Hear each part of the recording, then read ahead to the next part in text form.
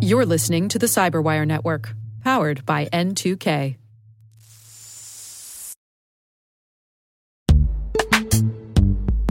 This episode is brought to you by Palo Alto Networks, the leader in cybersecurity.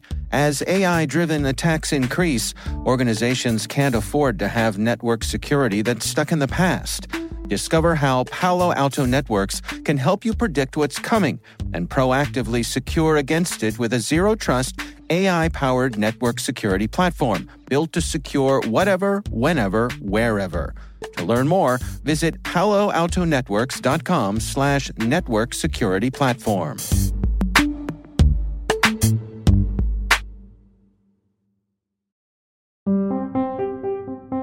Hello, my name is Amanda Fennell, Chief Security Officer and Chief Information Officer at Relativity.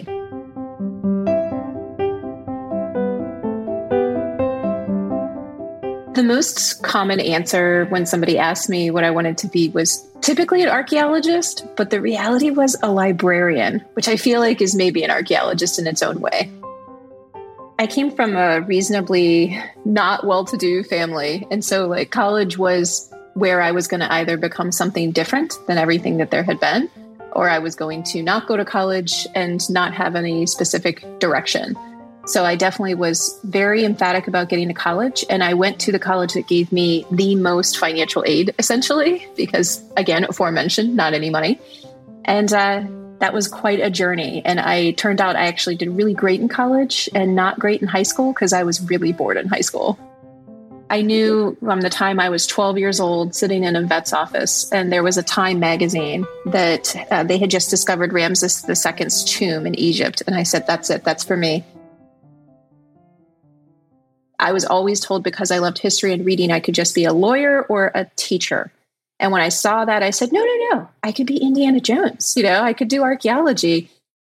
Went straight in, knowing what I wanted to be and going through archaeology, did it in 3 years and started working in anthropology and archaeology.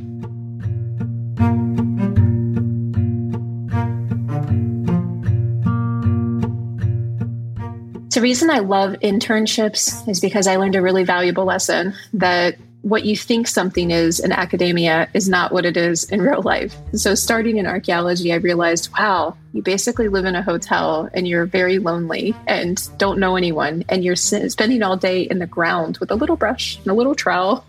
So it's just not at all what you think it is as you're going through all of your academics. And, I tried to keep going in it and get a master's in it, but it just was really lonely and boring and not what you thought it was. So I decided to start looking for something that had more job security and could use my skills in different ways. I was sitting in a graduate course for paleohominid biology, and the teacher came in at the Smithsonian and said, look around, there are 32 of you. And there is one full-time paying job in this industry in the entire country. And I currently am in that role. So none of you are going to be spending $150,000 in student debt to get a job. So I said, I'm going to look for something else. And I stumbled upon at the time the very early industry of digital forensics. And I dug into it and thought, I don't know anything about computers. I barely got past my, intro to computer science courses and everything. It just really wasn't a thing at the time.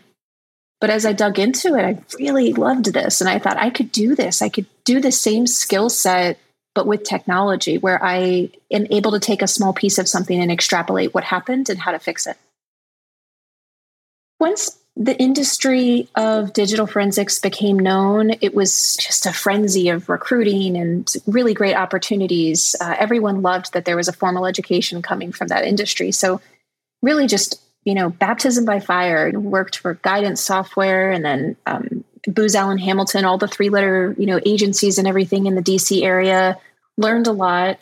Symantec, these were all great names, but eventually you get to a point where you want to implement great security that you have been watching and not controlling for a long time.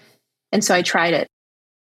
And one day I got a phone call from the founder and at the time the CEO. He said, I don't know if you know about Relativity. I said, I do. Of course, I know. I'm in for investigations. I know about Relativity and e-discovery. And I said, but I've got like 58 business units. You can't really sell to me. And he said, I don't want to sell to you. I want you to work for me. And, it starts like every conversation. It didn't feel like it was going to be the right fit or the right time, but what a compelling idea for somebody to say, I will let you build the program you've always wanted. Here you go. I had to take it.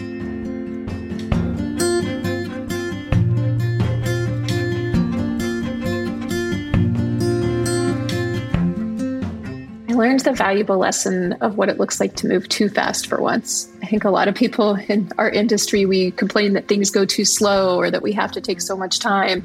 But I was finally in an arena where it was a slingshot. You pull back and get ready to go and you take off. And I learned that there are some mistakes and stumbling along the way when you go too fast, and learned how to slow down, which was really ironic to come to a startup industry and this really booming thing, but to learn that this was where I slow down and become a lot more thoughtful.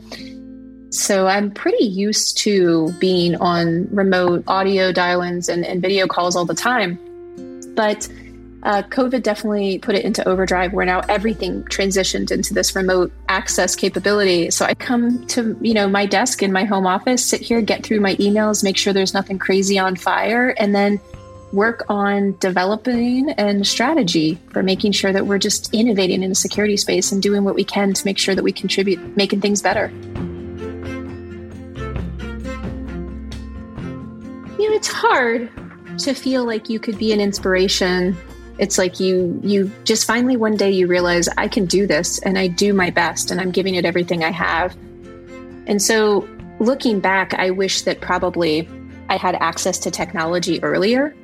I wish that I had been able to learn more about computers earlier on. But the only thing that really got me to where I am more than anything is enjoying what I do and being good at it, hopefully, or great is what I aspire to. But curiosity. I think that's how I came upon a lot of different opportunities, seizing that opportunity when it showed up. I think that my go-to when something really difficult comes at me is nowadays to stop and breathe and give the other person or party or et cetera opportunity to speak and listen with open ears about this. So often whenever something comes up that's not going your way, it's really quick to put up defenses and attack back or try to prove why you're right or something. I think a lot of times people expect that, but I prefer to do the unexpected. So instead, I like to be thoughtful and open to the idea that I could be wrong and to listen very thoughtfully to what's being put in front of me. I've thought of this before, how to be remembered. I do hope that I left things better than I found them. Not just the security of a product or a company, but I believe strongly that every person has a little cyber warrior inside of them and can become something really great to contribute back into the security of the world. So I just hope that I've inspired some of us and my company, hopefully, to be that cyber warrior, and that they look back and think that this was a really great opportunity, that they learned more about security.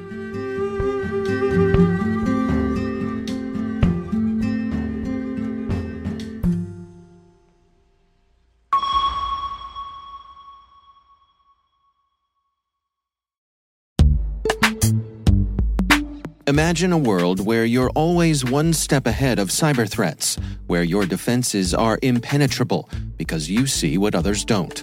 Welcome to Team Cymru's Threat Intelligence Solutions. With real-time access to the world's largest threat intelligence data ocean, they enable you to turn the tables on attackers. Transform your security from reactive to proactive through accelerated threat hunting and incident response, made possible through automation. Empower your team with visibility and insights to start defending your organization like never before. Team Cymru. Be the hunter, not the hunted. Learn more at team-cymru.com/cyberwire. That's team-cymru.com/cyberwire.